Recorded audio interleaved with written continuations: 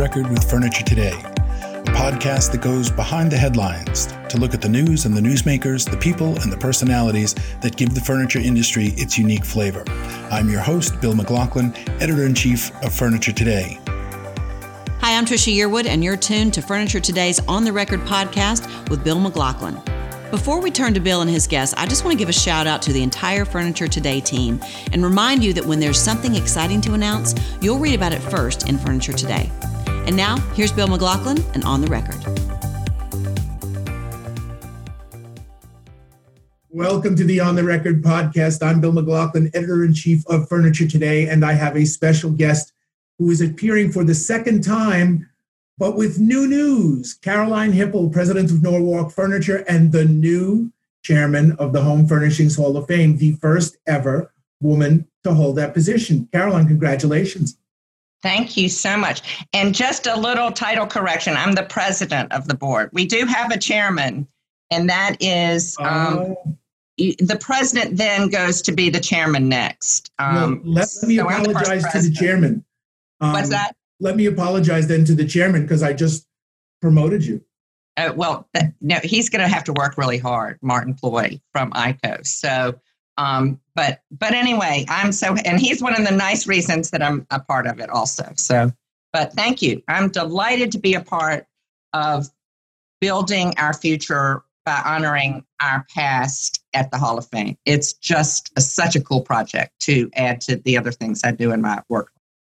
Well, let me ask you what it means representationally, because there has been a concerted effort to try to raise the profile of women in our industry. It has historically been a very male-centric industry, and you have really been a champion of trying to get more women involved in all roles across all segments of the industry. So just from your standpoint, what does it mean both symbolically and realistically, right? I mean, in actuality, what does that mean to you?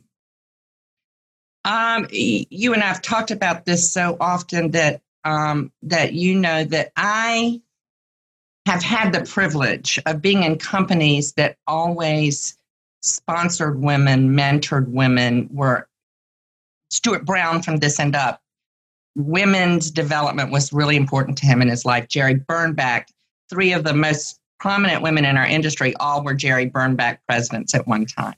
So I was very lucky to have organizations in my career that pushed me to grow, not allowed me, pushed me, made me take risks, gave me the opportunities to stretch and grow. So, and I came of age in the late 70s, in the early 80s, and women were just getting access to more possibilities in the workforce. So I think now at my age now, I've led, managed, had crises, had successes. So I've gained the skills through hard work and showing up to then be able to lead an organization like our board at the Hall of Fame. And I think we're going to see more and more and more women, people of color, different faiths. I think things opened up in the 70s. So now it's a blooming of more participation. But I'm a real advocate for meritocracy. You have to have the skill. You have to have the ability. You can't just be plopped in a job without the experience and expect to succeed. So you have to earn it. But I think we're getting more and more in that wave now coming in to be able to make real contributions.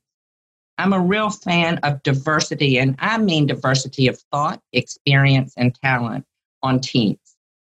My own team and my company, we insist on it, the diversity of ideas and thoughts and experience, so that we can debate and come up with better ideas. I think that's the real role of women or people of color or different faiths, bringing diverse ideas together, putting them together in an environment that allows debate so that the best ideas rise. That's the cool thing about being in an organization.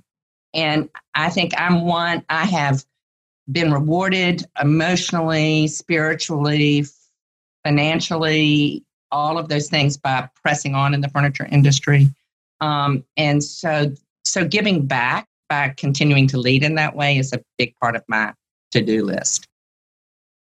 You come to the Hall of Fame, to this role at the Hall of Fame at a really dynamic time. There's so much going on right now, right? There's a new building underway. There's all of these exhibits being done. I've been talking to Karen and the team there about what they're doing to bring young people into the industry and mentor them. So do you have some hopes, dreams, goals that you want to try to achieve during your tenure? Yes. And I will never forget the night at one of our amazing big 1,250 people banquets, induction banquets, when David Gephardt, who was then the president or the chairman, came up to me and said, "Would you be the second vice president?" And I think I'd had 2 glasses of wine, and I said, yes. The next day I woke up and I thought, oh no, I know what that means. Years down the road, I'm going to have to be at the helm. And as we had our COVID year last year, I thought, oh no, I'm going to be at the helm next year. But what I've realized is, on the heels of such a paradoxical year the COVID year was, 2020, we all know this in our industry. It was the best of times and the worst of times. Let's start with the worst of times first. People dying, uncertainty about our jobs. All of those things are just so heartbreaking. But we know that it created unprecedented demand in the home furnishings industry. So the best of times for putting people back to work in the home furnishings. And so it also has been, a time for the Hall. In that paradox, there's time for transformation. And what I'm so excited about for 2020 is we're going to take all that energy built up with starting fresh and new and creating new visions that we've all pondered and thought about this year, and put it right to work in building this Hall of Fame. So for this year, for 2021, the first thing is we have an amazing slate of inductees to celebrate this year. And I'm so excited. We're going to be having our dinner in June with the Moved Market. And we're going to celebrate Irv Blumkin, Bob Marasich, Ron Wanek, Alan Palachek, and Rob Culp. And I mean, if you ever need just a class of inductees to really bring back the celebration and celebrate what we do, which is resilience and consistency and tenacity and pivoting to be successful. These men have done it all for decades. So it's going to be so fun to have an amazing banquet. And I think we're all going to be ready for it by the time we can have it. That really is an all-star class of inductees. Mm-hmm. I wish Rob could be there to enjoy his induction. I know. I'm happy for Iv and for the family. But Rob was such a supporter of the industry for so long. He was everywhere. So I hope he will be with us in spirit as he's inducted. Indeed. And but this is why we have a Hall of Fame, so we can tell their stories, so they can live on in different ways, and different people that may never have met him. But one of the privileges of my board tenure is I got to work with Randy Ford, who was at Leggett & Platt for so long, and Karen and a group of people to revamp the selection process, to make it really inclusive and objective. And in that selection process, we honor enduring excellence, philanthropy, innovation, and I always have to superior accomplishments. And so as a part of the selection committee, you read the biographies of amazing people. We have call for nominations where our members can nominate folks. Through the nomination process, we read those. Then we boil them down in a all-star cast of selection committee folks, make a decision. Well, in the process of that, you learn so much about what the amazing work that goes on behind the scenes in our industry. And Rob's biography is certainly at the top of that list, as are the other ones as well. But I wish I could have a little GoPro on my head in the selection committee, so that I'm not on it any longer. It's chaired by Amity Audi. But if you could watch the diligence and the care with which these folks read, research, lead, talk, it's a really, really remarkable the integrity of the process is amazing. And you can see it through the slate. Who comes out are the best and the best. And so that's job one, is having a great induction celebration for those remarkable people. Job two is we're obviously building a home for the Hall of Fame and raising the money to complete our vision is job two this year. And we're well on our way. We're really excited about that. But, the Hall of Fame, most people think about the dinner because that's what you can see physically, right? Right. Or you might think of the Wall of Fame that's near Lazy Boy in the Furniture Plaza building. Or you might think of the bricks on the Walk of Fame. Those people relate to what they can see physically. But what they don't know is the behind the scenes work that we're doing. We have an amazing project for oral histories where we have books. We publish books, and I think Karen will kill me, but I think we have maybe 29 done, and where we're telling the written biographies of these people. But we have a historian who curates memorabilia, and we have so much that tells our story. We want a home for the Hall of Fame so people can physically walk through our story, like they can see us in the banquet, so that we can hold up the ideals of the best leaders in our country, so that we can create community. It's going to be in a great space where you can have events, and there's a great boardroom. It's going to be a beautiful catering kitchen. There's all sorts of things you can do that will create community in this building.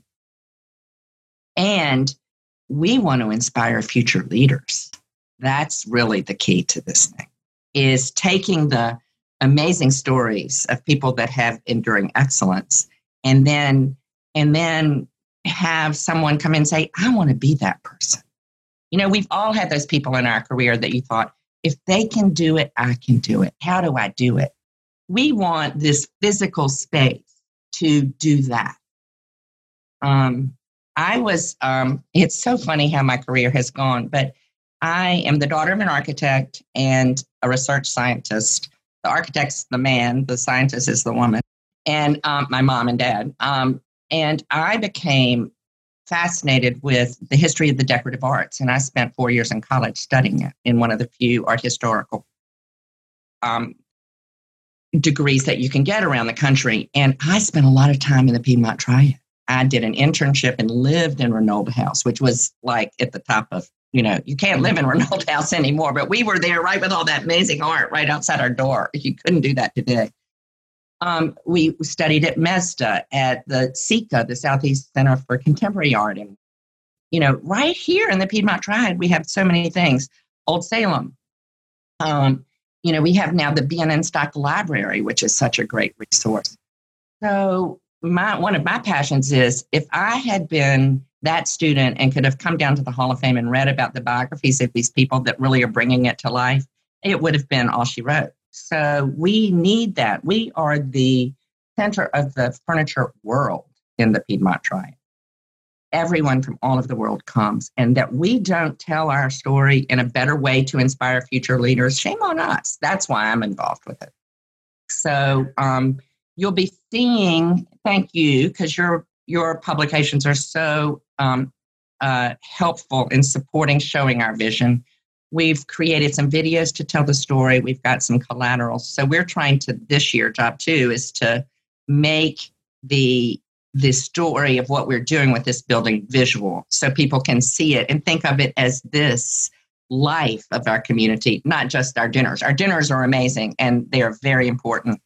But we want a year-round place also to continue to grow with Future Leaders. Future Leaders is a program where we started by Steve and Karen Pond, where we put together inductees at a dinner with future leaders under 40. And they get together and beautifully orchestrated through Steve Pond. They ask a series of questions.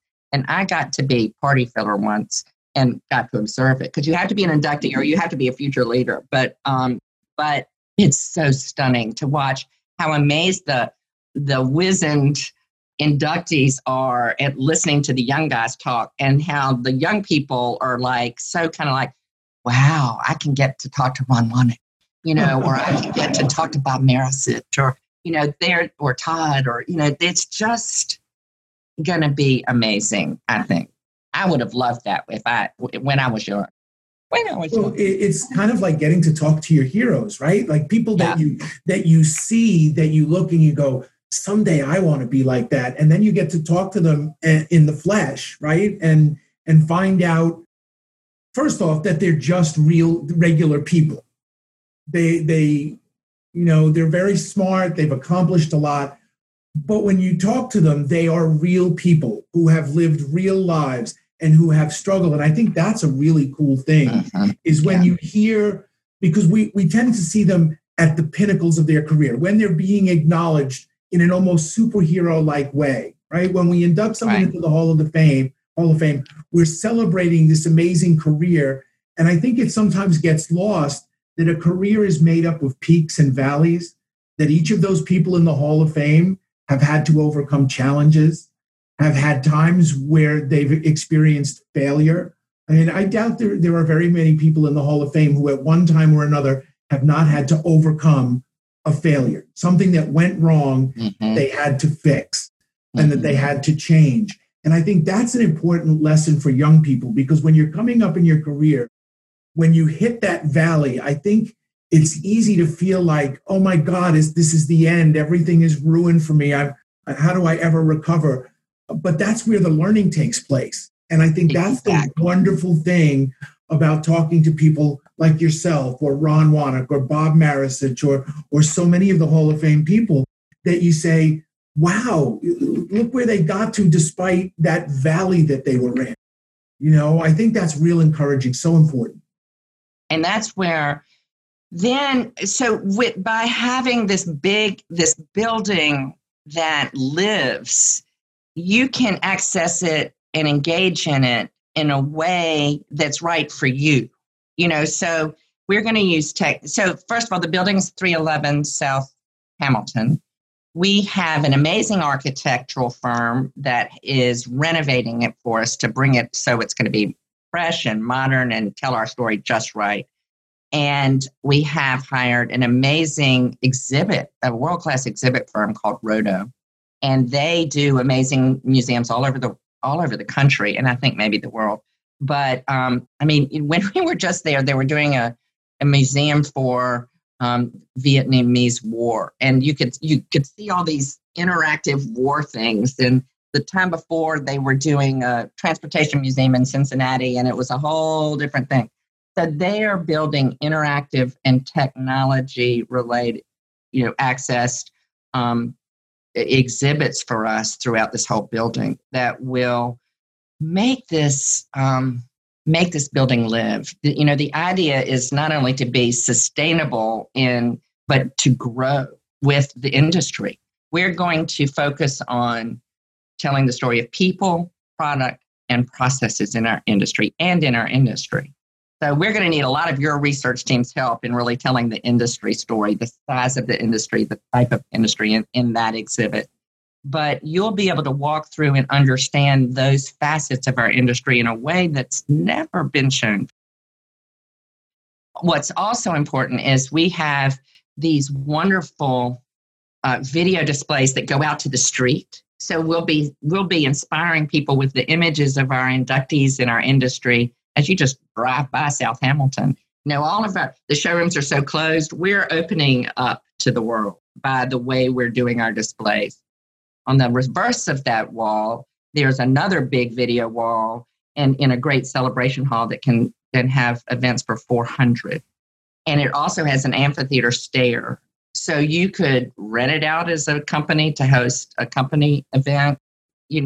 There's so many ways it's going to be so useful to our town and to our industry. There's a boardroom that seats 50, this amazing, beautiful boardroom that seats 50. There's no place in High Point right now where we can have a board meeting for 50. And then there's the room that features all the inductees and tells their story, and you can tell it digitally and visually. There's a space where anybody that walks in off the street can tell their story about their part to play in the industry and catch it. There'll be archives, there'll be research materials for scholars that want to know. And there are people like me who studied the decorative arts. Every time I'm in Paris, which is twice a year, I go straight to the Museum of Decorative Arts and I walk it from top to bottom or top to bottom. We don't have any place like that here, and we should. I know I do go on. I'm sorry, Bill. I'm just going and going. But enthusiasm is wonderful. Again, I wish I could have a GoPro. And I think my job this year with this building is to help get the message out of what it is. Take these invisible ideas and make them tangible so people get excited about being a part of it. Because you're going to want to be a part of it. It's going to be fun. It's going to be meaningful. It is going to leave a legacy for all of us. And it's going to attract new people in the industry. And to me, I think, in my own business planning, I've been talking to pundits that we all know, and including in your sphere, about what's going on this year and next year as I'm trying to figure out how to plan my materials and my labor to get through in a way. And more than one have said it's going to be we're getting into the golden age of home furnishings right now, because the millennials are finally moving out and buying houses in the suburbs that they have to furnish. So on the wave of all this this demand that we have right now, because people aren't traveling or eating out or not dressing from here down, so you don't have to buy clothes. And so when that starts to even out, which it will, and as maybe in the next year or two, however that's going to smooth out, what's going to come in its wake that's going to keep filling the demand pipeline is the millennial, the change in their buying habits for furniture. And so the pundits say. And so right now is a time to do things that bring cool people into our industry. So because at some point we might have to retire. No time soon. There's going to be a lot of cool positions available. But like I know in my career, you got to start and you got to take risks. You've got to learn business. You've got to learn operations. You've got to, do these things so that you can be ready to lead. We need to be bringing these young folks in, and this is a way to do it. Well, that was something, wasn't it? This is Tricia again for Klausner Home Furnishings. From my very first collection, I knew I'd come to the right place, that Klausner understood what I wanted to do with my furniture, how I wanted to share my recipe for comfortable living with the world. Now, let's get back to Bill McLaughlin and see what he and his guests have to share with us. Let me talk a little bit about the elephant in the room that we've all been confronting for the last year, COVID-19. Yeah. How has that, as you start to plan, initially you were planning for April, which is an even closer timeline, right? You have to worry about those things. But even now in June, we don't know what the environment is going to be like. We don't know what the penetration of the vaccine is going to be, what people's comfort level. So as you're planning with Karen and the rest of the board for the event in June, what's the thought process? How are you trying to remain flexible or adapt and deal with the potential of the implications of COVID-19 for the event? It's a great question. And I will say, one of the privileges of working at the Hall of Fame is to work with Karen and her team. They make it so easy for us. They are so good, so smart, so able. And the board is remarkable. We have a very engaged board, which also makes all of this fun and pleasurable hard work. And like last year, and this is how we also did it at Norwalk. We said, okay, here are the circumstances as we know now. Here's what we're going to do the best thing we know how to do with what we know. And if we get new information, we're going to do the next best thing. And we are anticipating that we're all going to be feeling good, that many of us will have had vaccines. In Atlanta, I think I might be able to qualify for a vaccine next Wednesday. There's a program. So I'm hoping, I'm in Ohio, but I'll go home to Atlanta to get it. But so we'll see, but we have to execute a 1,350 or more seat dinner. Mm-hmm. you celebrate for these wonderful leaders in our industry, we have to plan full out. We've been planning for maybe, 8 months for this dinner already. So we're going full bore. If we have to choose a different way, we will choose a different way. We will have a great celebration. We'll have it when everybody wants to do it. We are planning for it to be in June. But this is how we did it at Norwalk. We're going to go to market. Oh, there's not a market. Well, now what are we going to do with that? And then we had a plan for that. Same thing with the Hall of Fame. And so that when we do have our dinner, which we are anticipating will be in June, it's going to be fantastic.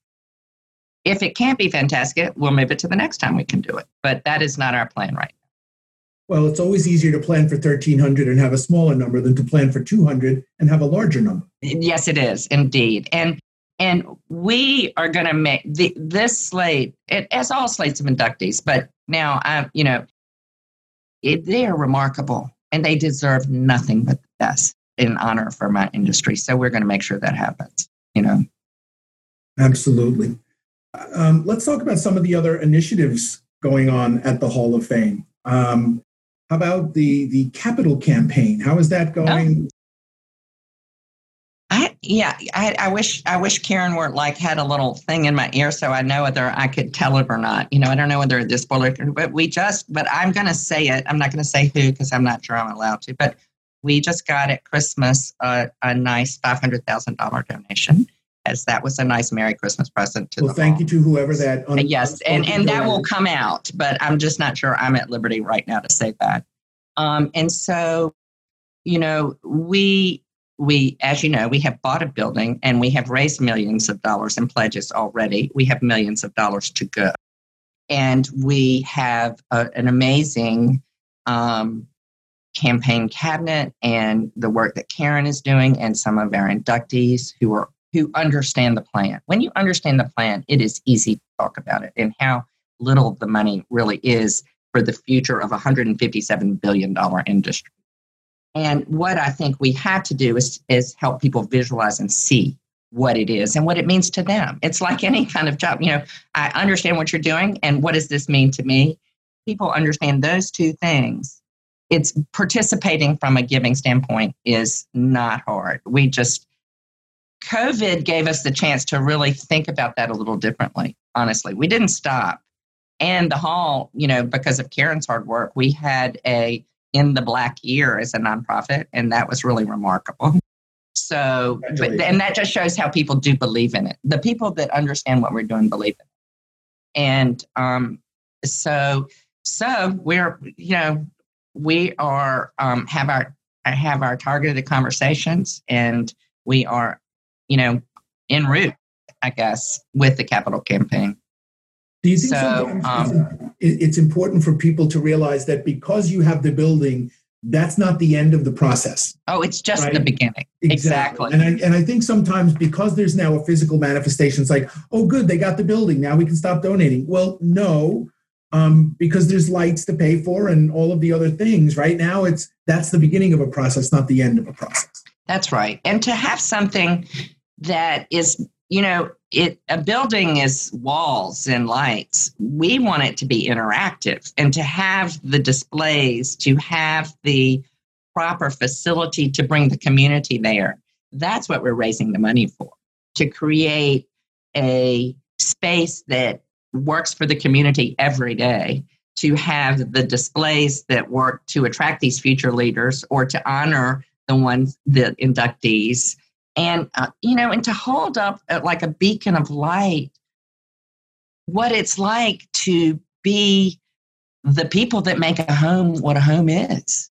I mean, what is more important to Americans than their home? And especially that's what COVID's taught us is it's our families and our home. And why is our demand up now? Because now people are realizing being home and loving your home is more important than ever to your sense of well-being, your sense of prosperity, your sense of hope.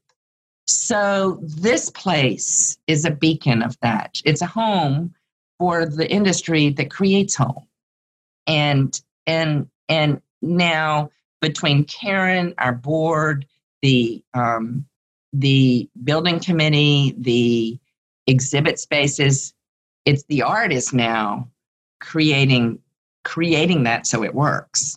And I feel really, and you'll start to see the plans come out, so you will see how it's been designed. And I think people will be very enthusiastic about it, and people will can see themselves as a part of it for the future. I want to go back to the Future Leaders program. Yeah.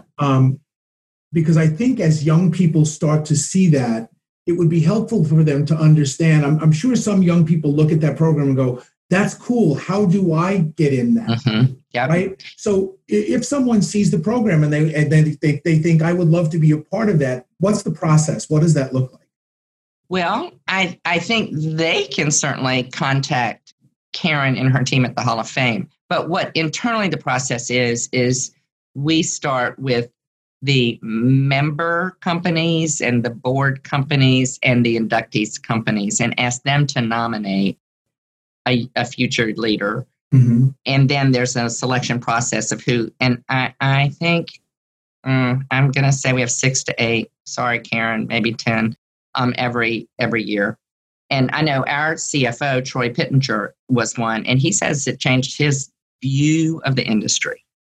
You know, he's amazing, and but he knew our industry from Norwalk, Ohio.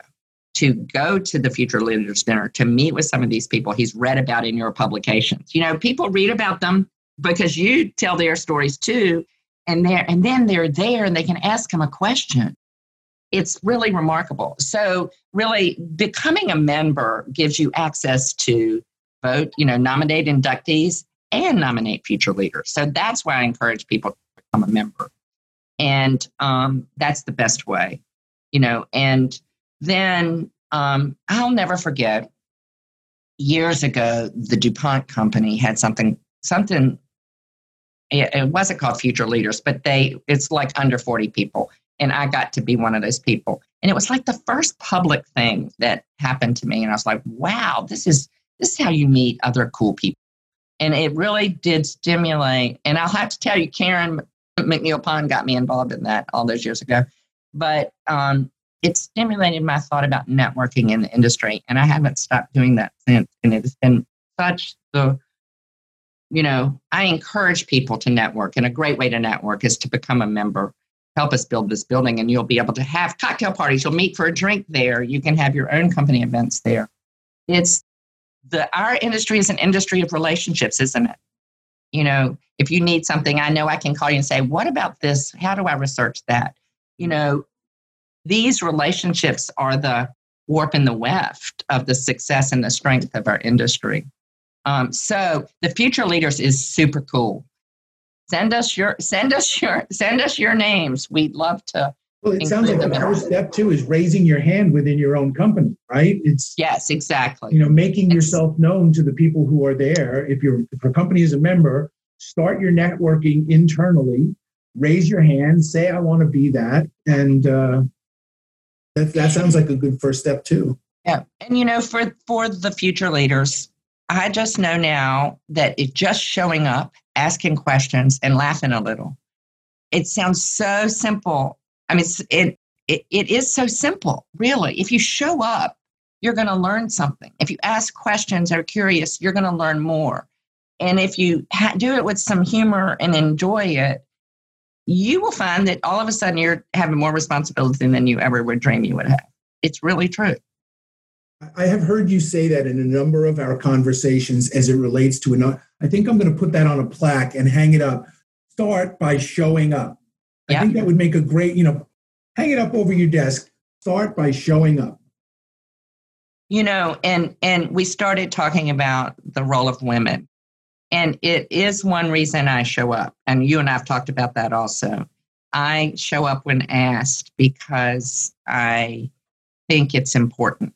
And I think that's important whether you're a man or a woman, really. But we need women to show up to be counted and to take risks. It's about, it's not going to be easy to raise this money. I know we can do it. I'm very confident, but we've got to work at it. But we have a great team to do it. And guess what I get out of it? Working with a superior team. That, for me, is the reward of doing it. And when you surround yourself with amazing people, inside your company and outside your company. And then you set up a goal that's bigger than yourself. That's how you grow. That's how you make a difference in the world. And isn't that what we want to do? Make a good difference. I think that's an important message as we try to attract young people to the industry. One of the things that you hear about millennials and Gen Z as they look at their career, they want to do something bigger and beyond themselves. And so these kinds of things where it's not just about going to work and doing the work and making the money, because a lot of them are not motivated anymore just by money. They're motivated by being a part of something larger than themselves. And these kinds of things, I think, are a great way to attract young people to the industry, to give them a sense of being part of a larger entity, a larger community, a larger effort, right? Something that has value. What's my contribution? How do I make a difference? And this is a great way to do that, right? To be part of something bigger than yourself. And anytime you need a cure for the blues or you need a cure for a crisis, I mean, it's like with Norwalk and we pivoted to make PPE. That was a cure for the blues from within as well as to help without. We are makers. We wanted to make stuff that we got a chance to help our hospitals and healthcare centers in our area when they needed it desperately. That was more of a gift to us than it was to them because we were doing something bigger than ourselves. And so that's what, when I have friends or even myself or in a challenging situation, I say, okay, sit down and think of what can you do that's bigger than yourself, it's not you, help something, do something different. And, and perhaps that's what we're trying to do at the Hall of Fame. We're trying to raise up our industry. We love our industry. We have the people that are involved have benefited financially, emotionally, every way from being a part of this industry. So we're trying to do something that makes it better or shows what's so good about it, not make it better, shows what's so good about it in a concrete way and then inspires others to come. And it's going to be cool. You're going to want to be a part of it. Y'all are. But, really, that's what I would also say. You should be involved because it's going to be cool. You're going to you're going to wish you had a chance to influence it also. We are open to ideas. We want people's influence. Just show up, give us some suggestions. We'll take them. We'd like some money too, but, to help build the building. But, this, I am also, we've talked a lot about, I'm a big fan of inclusivity in management and creating environments where people feel included and participative. And this Hall of Fame is like that. This board is like that. People's ideas are shared, and it is an inclusive place. And I think inclusivity is where diversity starts. People talk a lot about diversity, people of color, women, religion, but you have to have inclusive environments to attract a diverse workforce. Yes. It doesn't start with, give me a girl, which has been said to me many times by different people. If I just get more girls, will it be better? I'm like, well, no. It's create the environment in which they want to come. Create an inclusive environment, a participative management structure, good communication. That's what people want. And so if we want more diversity, and we need to have it because we serve a diverse population, we have to create inclusive, participative environments. And my point about that is we want everybody's ideas at how to create this Hall of Fame. We're using the ideas of the people that are involved. Get involved, share. We'd love to have them. There you go. Carolyn, thanks for taking the time today. You've shared so much information. And I hope this inspires people to get involved with the Hall of Fame, to become members, donate, to participate, because after all, this is the industry's Hall of Fame. That's right. Thank you so much, Bill. I look forward to our next chat. Absolutely. I'm Bill McLaughlin. Stay safe. Yes. I'm sorry. No. Go right ahead. Stay safe and well. And thank you for all you do to support the Hall of Fame. We're so appreciative of that. It's our honor to be able to support the Hall of Fame. It's a great endeavor. Thank you so much. And thank you all for listening.